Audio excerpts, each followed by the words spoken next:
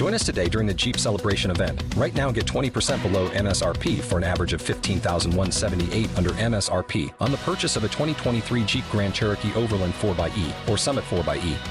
Not compatible with lease offers or with any other consumer incentive offers. $15,178 average based on 20% below average MSRP from all 2023 Grand Cherokee Overland 4xE and Summit 4xE models in dealer stock. Residency restrictions apply. Take retail delivery from dealer stock by 4/1. Jeep is a registered trademark. Warning. This is a podcast of horror fiction. It is intended for a mature adult audience. The stories presented here are intended to disturb.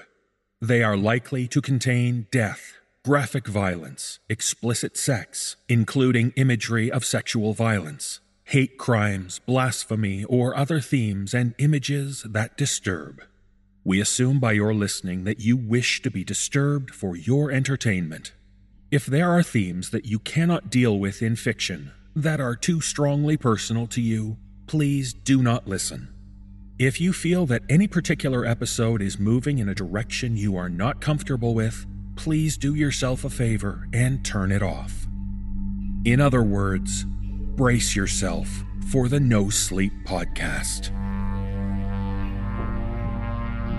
As the sunlight fades to darkness, the frightful tales creep into your mind. It's time to give in to your fear. Because tonight, there will be no sleep.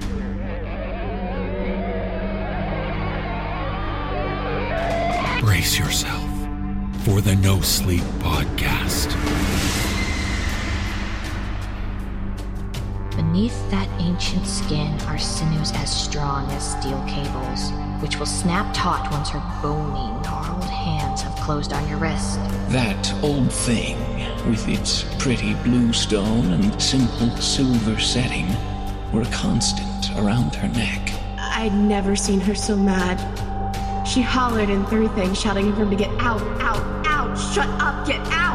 You saw through the dirty blonde hair stuck to her shoulders, the scars and mud around her knees, and saw the beauty she wove over the strings. I tore against my bonds once again, hoping against hope that this time I could get free.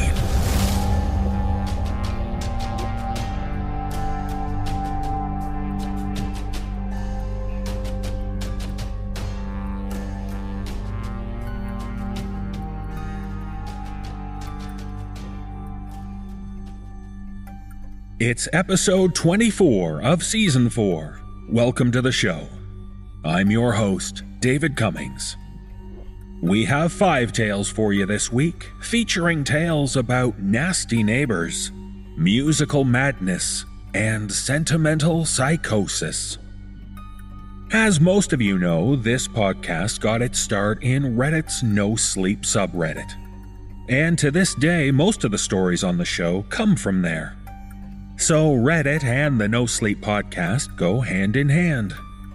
But what you may not know is that Reddit now has its own official podcast called Upvoted.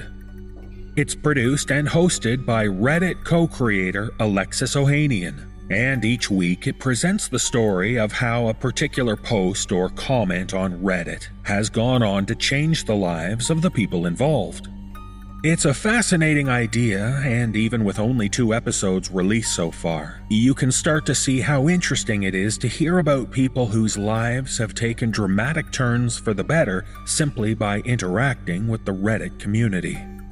As someone who's had his life changed by Reddit, and No Sleep in particular, I can certainly relate to this idea.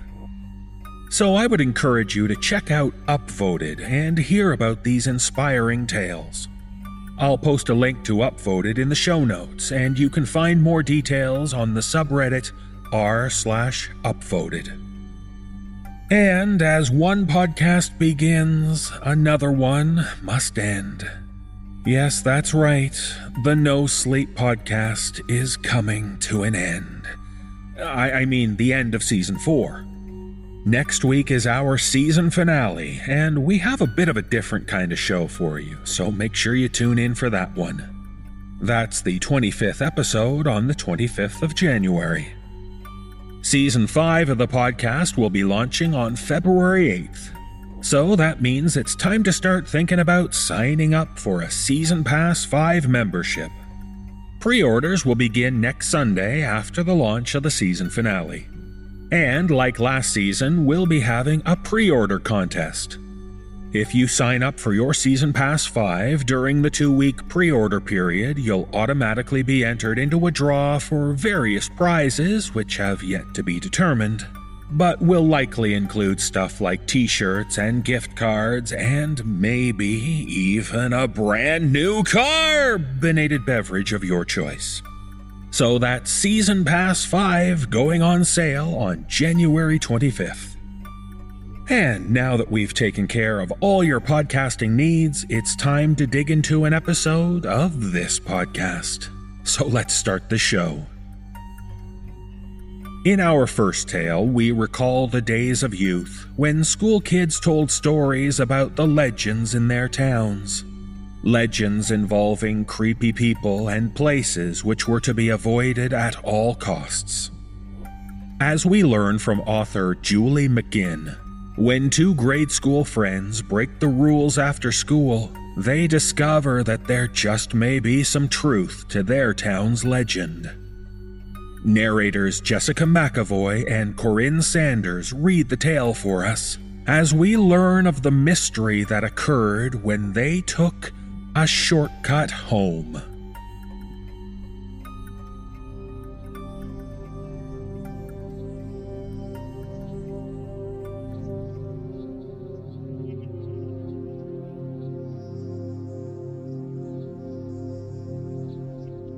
Growing up, I had two major boogeymen.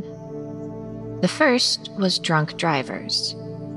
Drunk drivers became everyone's worst fear when, at the age of 7, Colin McCarthy's mother came to pick him up from school completely sloshed, and we were all gravely informed the next day that Colin wouldn't be coming back.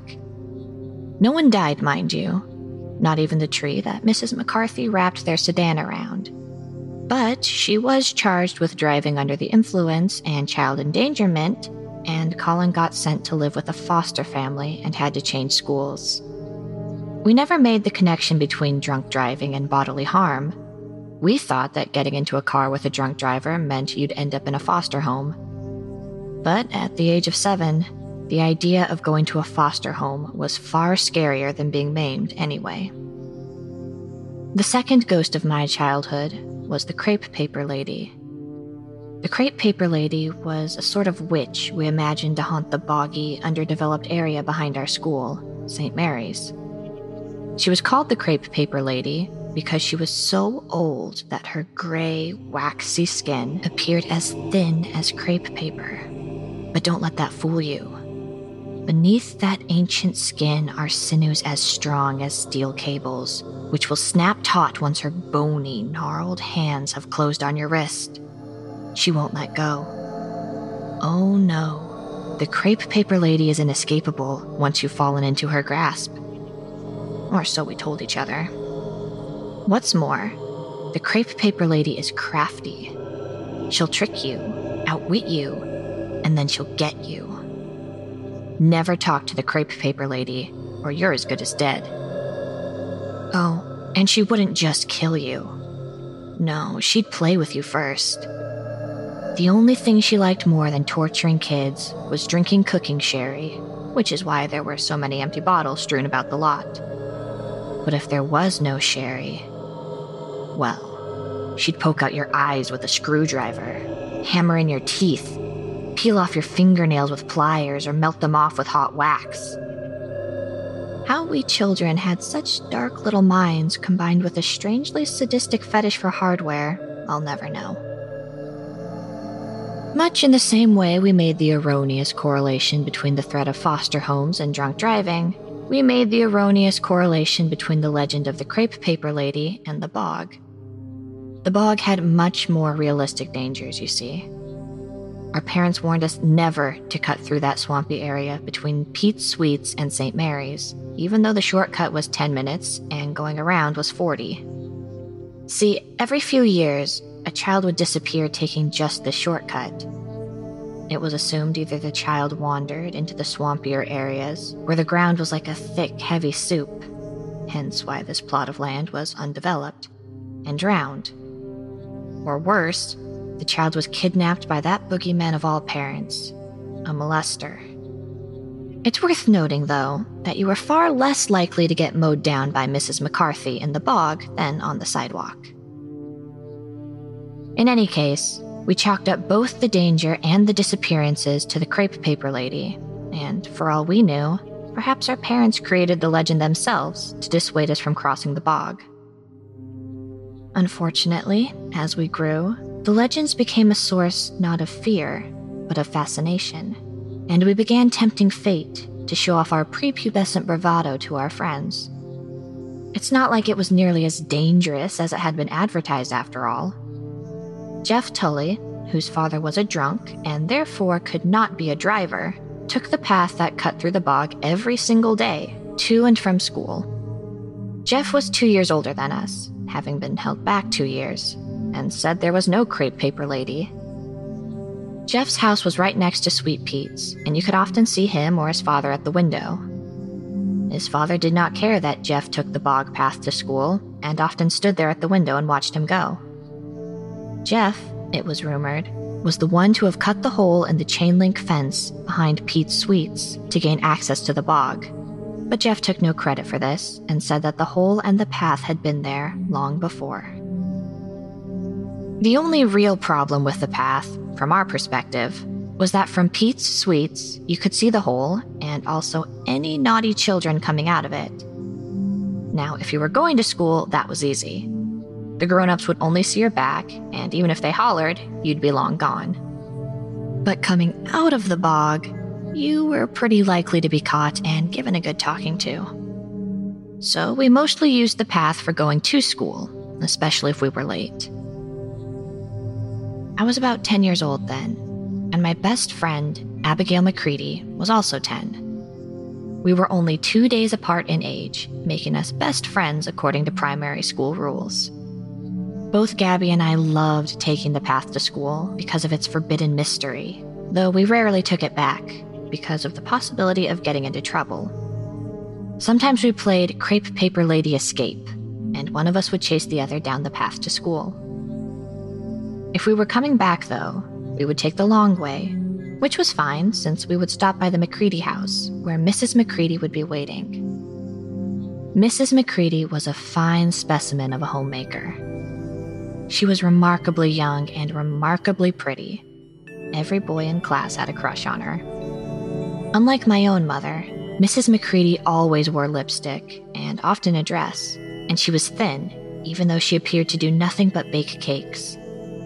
She sang along with the radio and laughed a lot, and followed every bout of laughter with an exclamation of, "Oh my goodness gracious!"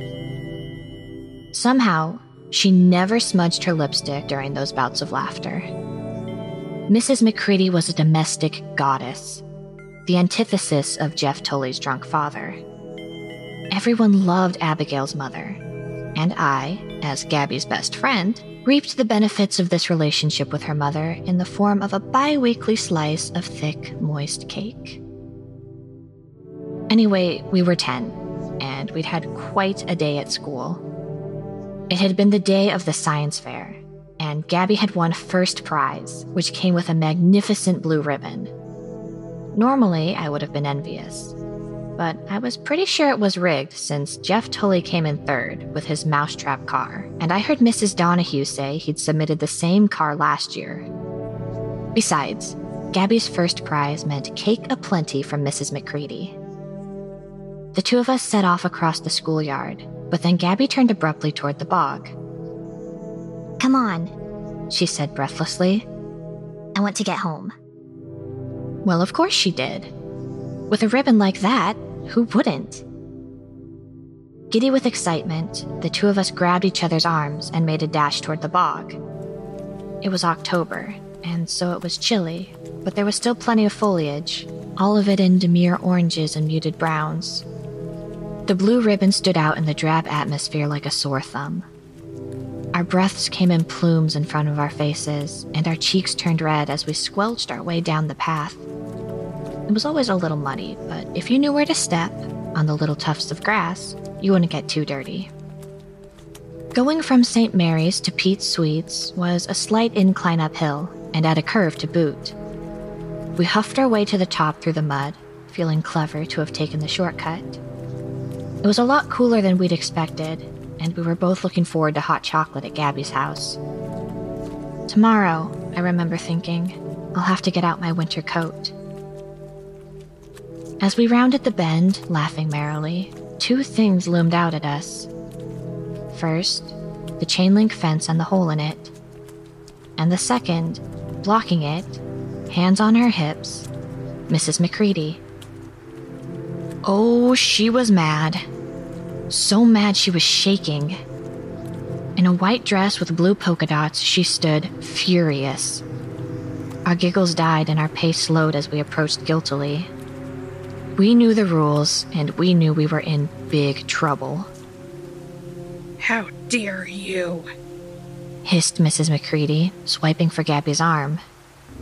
She caught it, and Gabby cried out in alarm and hurt, and I saw that her mother wasn't just grabbing to drag her home, but was actually digging her fingers in. And that's when I noticed everything else. The smeared lipstick and the flyaway hair, the wild horse eyes, the shoeless feet slightly sunk into the chilly autumn mud, and, tying all these things together, the smell of alcohol. Mrs. McCready was fall down drunk. You little bitch! She snarled, shaking poor Gabby by the arm. You know what Mother's told you. Never go into the bog. Never! You snot-nosed little brat! How dare you! Mommy, stop! Cried Gabby, who wasn't really crying because I was there, but would definitely have been if I hadn't. She tried to pry Mrs. McCready's fingers off her arm, but they were like a steel trap. I became fascinated with the ground because I was embarrassed for my friend. I noticed that Mrs. McCready's toenails were overgrown and slightly yellow, unlike her long, perfectly painted fingernails. The incongruence bothered me deeply. And you! Me? I looked up in time to see her swipe at me. I jerked back. Come here this instant, you miserable little worm! I'm taking you home right now and telling your mother what you've been up to! Said Mrs. McCready, her voice rising into a shriek. Taking me home? Taking me home? In the car? Panicked, I remembered Colin and his foster home. My heart pounded so hard I thought I would throw up, and, delirious with panic, I turned heel and ran. Ran from Mrs. McCready, the drunk driver. Even as I ran, I remember wondering if I'd get in more trouble for running away from a grown-up. But Mrs. McCready was so pissed drunk that I knew she'd wrap us all around a tree and we'd end up in foster care, and then it wouldn't matter if my mother was mad at me. So I took off, with a slurring Mrs. McCready demanding for me to return, her voice echoing through the bog as I went all the way back to St. Mary's and then took the sidewalk to my house. By the time I got there, I was crying from a mixture of adrenaline and fear and a powerful stitch in my side. I'd made it in 28 minutes, an absolutely groundbreaking record. But no time to celebrate. I had to save Gabby from going to a foster home. Mom! Mom! I sobbed, running right into my mother's arms. Mrs. McCready, Mom! Mrs. McCready! Shh, shh. She consoled me, stroking my hair. Calm down now, calm down. What's all this? Mrs. McCready! She's drunk, and she caught us in the bog, and I know we're not supposed to go, but she caught us and she took Gabby and she's going to drive her home. Drunk! My mother managed to give me a stern look that adequately reflected her dismay that I'd been through the bog. but held her tongue and went to the phone to dial. Who? The police? I waited with bated breath. Now, I don't think she'd drive from Pete's to her house, love. It's only 2 minutes, she reassured me as she waited with the phone to her ear. Hello? Aha! The police! She had them. Gabby was going to be okay. Hi, Mary? Just wanted to make sure Abigail got home okay. Well, yes. No. All right. Let me ask her. She covered the phone and turned to me. Mrs. McCready said Gabby's not home yet. What? She called Mrs. McCready?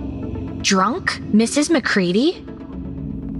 I stood there, dumbfounded, while my mother turned back to the phone. To this day, I don't know what all was said. I must have been truly unintelligible, or maybe the idea of Mrs. McCready being drunk was just so laughable that my mother immediately dismissed it. But whatever the case, a phone call confirmed that Mrs. McCready was home, perfectly sober and smelling of vanilla extract, while Gabby was missing. What followed is jumbled in my memory. I remember the police came and asked me questions, and I remember feeling confused and changing my story a lot. I could have sworn it was Mrs. McCready. But there was Mrs. McCready on my sofa, stone cold sober and weeping into my mother's shoulder, while another police officer asked her for pictures of her daughter. In the end, all I could say was that we took the shortcut, and only I'd come out of the swamp. I was not helpful, even though I wanted desperately to be, but I felt so scared and confused that in the end they gave up their line of questioning entirely and went out to search. I overheard one officer say I was traumatized. That was what I heard for years to come. Traumatized. False memories and PTSD. The list of things I got diagnosed with following Gabby's disappearance could have filled a book. They did find Gabby, though, eventually. It was 5 days later, and there wasn't much left. They said that her body was a short distance away from a blue ribbon that was trod into the mud, and ultimately that's what led them to her. Her fingernails had been melted off, and her mother had to ID what was left of the body, leading to a breakdown. The McCready house went up for sale, and I didn't see Mrs. McCready ever again. Later, Mr. Tully, Jeff's dad, got accused of the murder. There was no evidence, so he was never actually charged, but he'd been found in the swamp with a neighbor's daughter and his pants around his ankles and some kiddie porn in his den, so they got him for that and sent him to jail for a good long time. They fixed the hole in the fence, and there were no more disappearances. But whether it was because they fixed the hole or sent Mr. Tully to jail, I don't know. There's one more part of my story, though, one I never told the cops or even my therapist. This is the reason I don't think my memories are false, and why I don't think I was traumatized. It happened the very next day at school, long before Jeff Tully's dad was arrested, and long before Jeff Tully had any reason to try to clear up his name. I was sitting in my desk, doodling, when Jeff nudged me. Psst. He whispered, leaning toward me. Where's Gabby? I don't know, I muttered darkly. I felt upset and guilty. No one yet knew she was missing, except the teacher. Everyone thought she was sick. Psst. Whispered Jeff again. What? Who was that old lady you guys were talking to yesterday in the bog?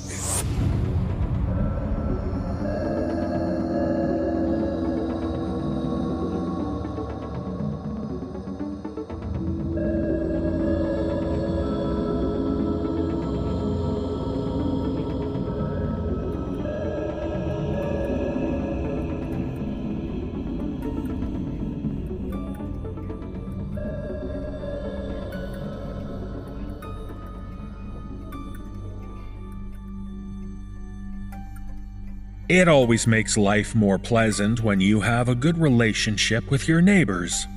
Even if they have their quirks and peculiar behavior, it's good to be on friendly terms with them. In this tale from author E. Blackburn, we meet a man who was neighbors with a married couple on his street, but he's no longer friendly with them because, well, I'll let Peter Lewis fill you in on why these neighbors won't be socializing anytime soon.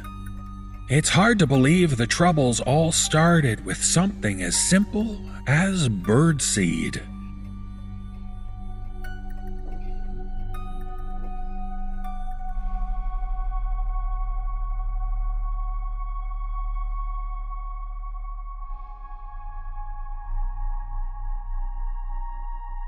No one had seen Carl's wife for almost a week. Many guessed that she'd gone on a vacation or something. After 2 weeks, most figured that she'd been visiting a sick relative. 3 weeks, and no one talked about it anymore. A month missing, and no one would stop talking about it. So goes the gossip of small towns, I guess. 2 months in, everyone seemed to believe she'd left her husband of over a decade. After 4 months, everyone just stopped talking about it, save for when Carl's little blue Jeep wasn't parked in his driveway. Even then, people were quiet. No one disliked Carl, exactly, but the situation seemed to be something we, mere neighbors, shouldn't chat about. Carl was a good-hearted, gray-haired guy who would always smile and nod if he drove by. He and his wife, Janice, usually kept to themselves, which wasn't odd for an older couple. Whenever I'd see his wife out and about, rare in and of itself, we would chat about idle things that didn't matter much in the end. Why she painted her nails purple this week, how my dog was liking his raw diet, normal things like that. She was kind, with honey blonde hair and short, clean nails. Carl was a man who didn't care for his front lawn. It was a lumpy hill with sparse grass. His wife, however, made a lovely, though tiny, flower bed for her tulips. The mailbox was surrounded by a rainbow of little blossoms that burst open overnight. Pruning, watering, feeding her flowers, it was the only time I'd see her outside. It was, she once said, why she wore her solitaire ring around her neck. "If I lost this old thing, why, I'd lose my head." That old thing, with its pretty blue stone and simple silver setting, were a constant around her neck. I never saw her without it. While Janice adored her tulips, the most outdoorsy Carl seemed to get was when he'd step out on his front lawn and dump a huge scoop of bird seed in front of the tree in their front yard. In and out in under a minute. He did this every day, even if it rained, even if it snowed, even after his wife stopped tending the flowers, even after she'd been gone for months, even after the neighborhood gossips got to talking. I'd lived right across from Carl and his wife. His birdseed and her tulips were a common thing, like when I'd take their mail or newspaper to the mailbox or drag trash bags all the way to the curb. It was neighborly to do, and I'd get thanked now and then. Carl was pretty grateful for my help after his wife was gone, especially when he'd bring those burlap bags of birdseed into the house. It used to take both he and his wife to do it. Petite Janice wasn't the best at helping Carl lug those big bags into their house. That's how the three of us started talking, really. I'd heft some big bags of birdseed for them. The three of us got along well. His wife, those rare times when she could, would drop off a casserole or something on my stoop. I'd bring back the dishes, washed and cleaned, with their mail or trash. It was our normal, and I never was one to turn down a good meal. Even after Janice was missing, I'd still find a casserole on the stoop. Carl was a damn fine cook, it seemed. Then, everything completely went to shit when my dachshund slipped his collar on our nightly walk. Stumpy-legged lump that he was still growing, and walks didn't always burn off that energy of his. He was off like a rocket down the street, scaring the shit out of birds as he went. "Tartuffe, here!" Nope. He tore down the road, ears back, tongue lolling out like a hunk of boiled ham. I only caught up to him when he started rooting around in Carl's yard. He had to have startled a half-dozen crows who cawed and flapped into the high branches ferociously. They'd get their food when I got my dog. "Tartuffe!"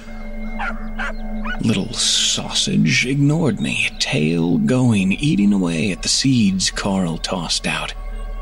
He was crunching away at what I assumed was a peanut. Little shit wasn't gonna come when called, so up the hill I climbed, careful of the tulips, and hoisted him up by the scruff. He didn't yelp, he wasn't a wimp. Picking him up only made him crunch harder on the peanut. Tucking him into one arm, I pried the strangely soft peanut out of his little jaws. I was ready to toss it back into the pile of seeds when I stopped. What I had in my fingers was soft, with something hard in the middle. Whatever I pulled from my dog's mouth, it wasn't a peanut. It felt kind of meaty, kind of like rubber. Holding it up in the fading sun, still in Carl's front yard, crows overhead, I realized what my dog had had. My eyes widened at the sight of a small, shriveled fingertip. I bolted across the street, wiener dog in one hand, finger in the other. The police were on my doorstep in under 10 minutes. We talked for a bit, Tartuffe gnawing on a rawhide by my foot. Soon enough, Carl's little blue Jeep rolled up the street. He was in cuffs after a few minutes. He had a jumbo bag of birdseed in his back seat. I was called in for more questioning, of course, but I couldn't tell the police anything more than what I had the day I called them. No one saw his wife for months, and everyone assumed that she'd left him. But never in 100 years did anyone think this would happen. I watched from my basement window, Tartuffe in my lap, as the police tape went up. I kept out of sight. There were so many plastic bags of evidence pulled from that house. I think I saw a cleaver. I know I saw a huge-ass meat grinder. A gurney with a misshapen body bag on top was carted out the front door.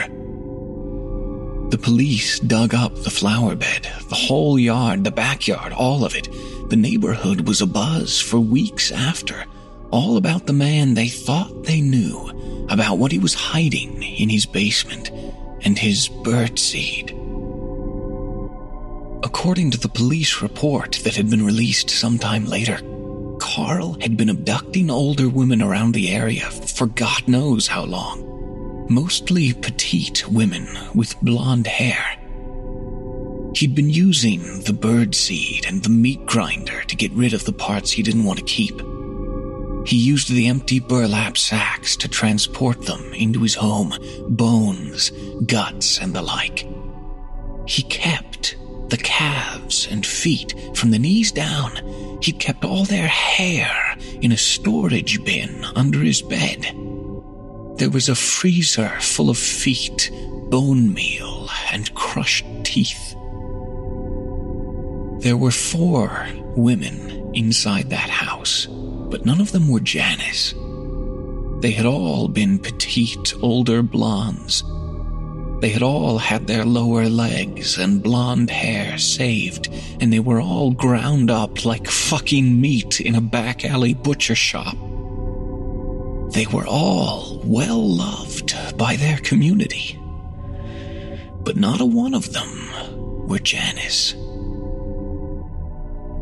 This all happened a few months back, when I could still take Tartuffe for walks without his stupid sweater. Even so, it took me a few days to get my thoughts together on the matter. This crap didn't end with Carl's arrest and his MIA wife, no. It ended in my kitchen last Tuesday night. You know how it goes sometimes, not wanting to cook, not wanting to go out, not having the cash to order in. It was just one of those nights, and I was just looking for dinner. Frozen pizza and chicken tenders were pushed aside when I saw a square tin covered in foil, and out came a beautiful lasagna from who knows when. As much as I hated the idea of eating something Carl has made, hunger won out. I don't like wasting perfectly good food, damn my stomach. That lasagna was fantastic for the first few bites. Layers of ground meat, ricotta, tomatoes, and pasta, piping hot, piled high.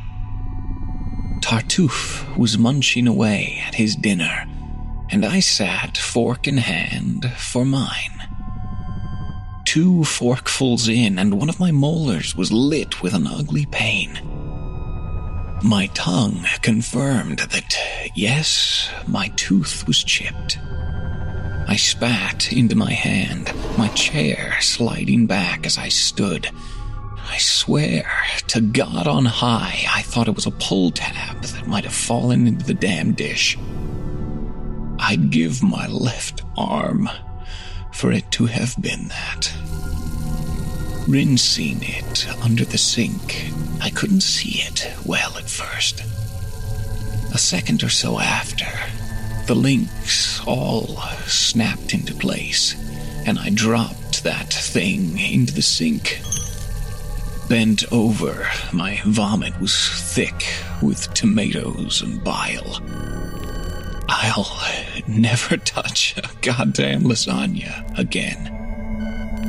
What I'd spit into my palm, sparkling with tomato sauce caked under the gem, sat a ring, a familiar solitaire ring with a pretty blue stone and simple silver setting.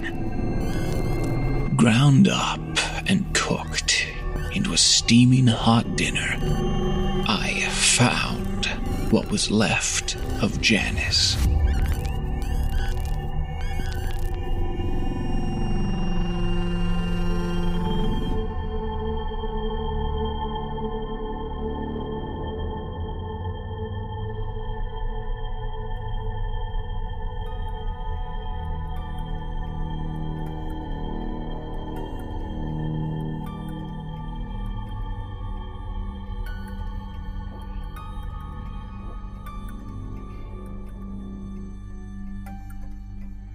In most families, there is usually that one person who is considered the black sheep, the one who doesn't quite fit in with the rest of the clan. As we hear from author T.E. Parker, a girl grows up adoring her aunt, that one person who her parents want her to avoid. After all, who wants to have a psychic in the family influencing impressionable kids? Narrators Nicole Goodnight and Nicole Doolin read this tale for us, as the young girl learns a special secret from her aunt. It's a secret which simply explains why you can't talk to the dead.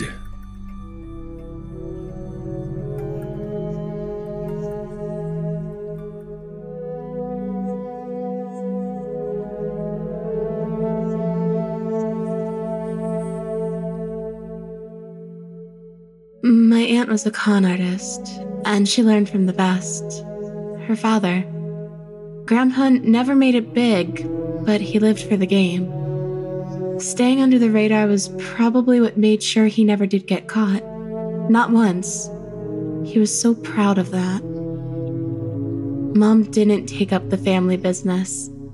She got religion instead and married a tax accountant. It's so ironic that it sounds like a joke, but it's true. Dad was the best for helping out with math homework. Mom's more colorful relations were kept at a figurative arm's length throughout my childhood, lest they'd corrupt me into following a more interesting life path. Aunt Cassie was the only one who could wiggle her way into my life. She was fully licensed as a psychologist, which made her a smidge more respectable. But Aunt Cassie used her ability to read a person in a whole different way, one probably not intended by the university who issued her degree. Aunt Cassie was a bona fide psychic.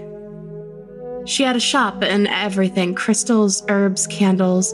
Anything you needed to fill the mystic void in your life could be bought for a healthy markup at her little store. There was even a private room in the back that was used for readings and seances. Because both my folks worked, I would often get dropped off at the shop where I would help Aunt Cassie out with those little shows. Anything from messing with the lights to knocking on walls. Playing with the thermostat was my idea, and it was an effective one. Customers came to get chills down their spine, didn't they? Why not provide? Cassie helped me become the skeptic I am today. Showed me all the behind-the-scenes sleight of hand stuff. We'd watch daytime talk shows with magicians and mediums, and Cassie would explain every step from a basic rundown of cold readings to how to spot an audience plant. After one particularly convincing episode, I asked the natural question, couldn't some of it be real? My aunt's reply was firm.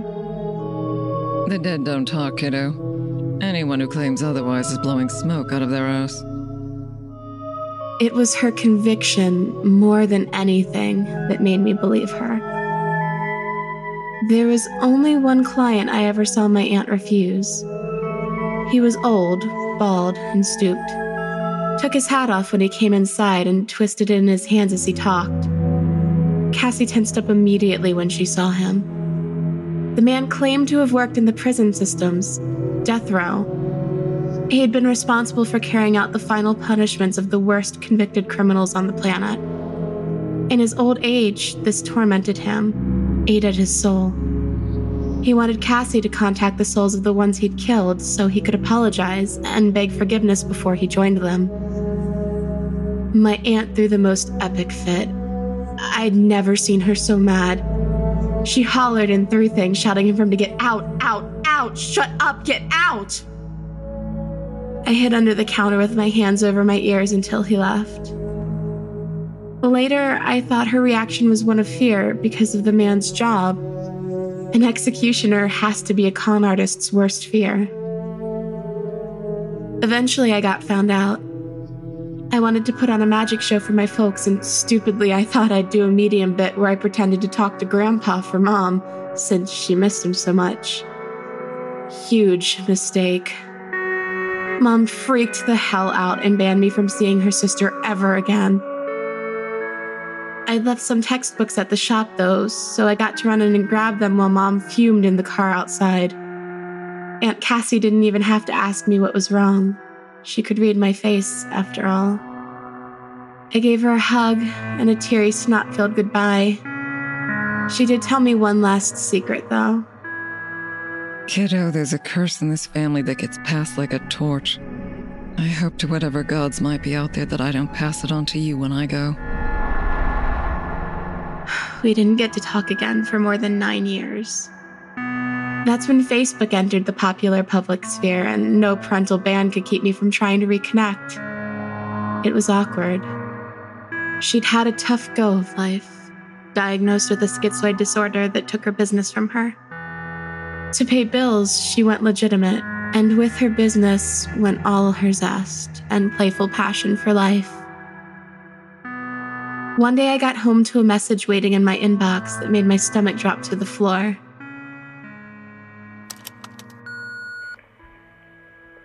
I love you, kiddo. Remember what I told you.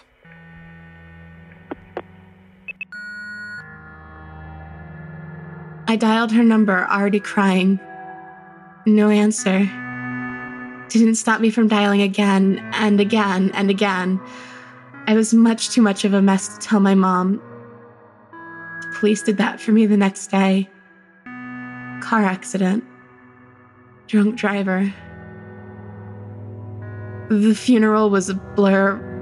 Relatives I'd never seen in the flesh packed the church.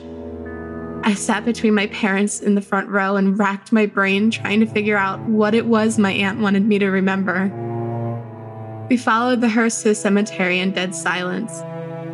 The priest did the last little speeches, and then I was left alone by her headstone, still straining to remember. Snatches of my parents' conversation floated in and out of my attention span. If only Cassie hadn't been so cryptic. I wasn't expecting such a small turnout. It's a shame. Small turnout? That bothered me. The service had practically been stuffed to the rafters. I turned around to say something and finally understood. Behind my parents, there was a whole host of people, all standing and staring dead ahead. My parents weren't paying them the slightest attention. The priest muttered some soothing condolences and excused himself, walking right through the thick of the crowd without disturbing a single soul. At the head of the group, looking just like the day I'd seen her last, was Cassie. All the rest in peace sentiment in the world wouldn't have done her any good. Her mouth was wide open, and just like that I knew. I know what the family curse is. I know why the dead don't talk. They're too busy screaming.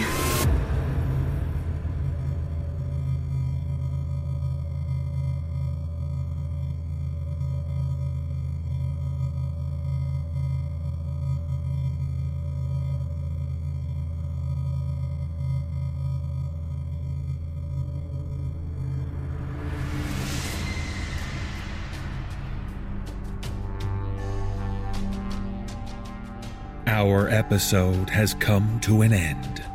Thank you for spending time with us at the No Sleep Podcast. If you would like to learn how you can hear the full-length version of this episode, featuring many more stories, please visit the nosleeppodcast.com and click on the Season Pass link. Purchasing a Season Pass will help support everyone who contributes to the podcast. And in return, you'll get 25 full-length episodes and 3 exclusive bonus episodes, all for only $19.99. This is David Cummings. Thank you for listening, and join us again for the next episode of the No Sleep Podcast.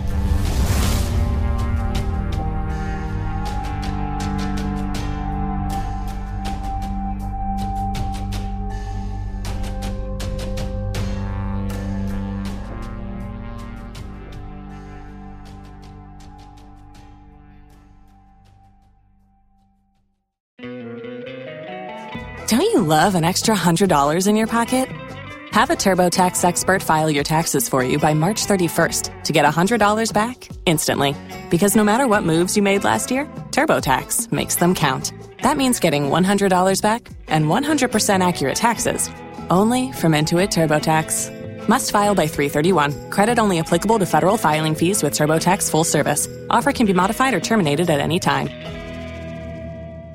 You've worked hard for what you have. Your money, your assets, your 401k, and home. Isn't it all worth protecting? Nearly 1 in 4 consumers have been a victim of identity theft. LifeLock Ultimate Plus helps protect your finances with up to $3 million in reimbursement. LifeLock alerts you to identity threats you might miss. And if your identity is stolen, your dedicated U.S.-based restoration specialist will work to fix it. Let LifeLock help protect what you've worked so hard for. Save 25% off your first year on LifeLock Ultimate Plus at LifeLock.com/aware. Terms apply.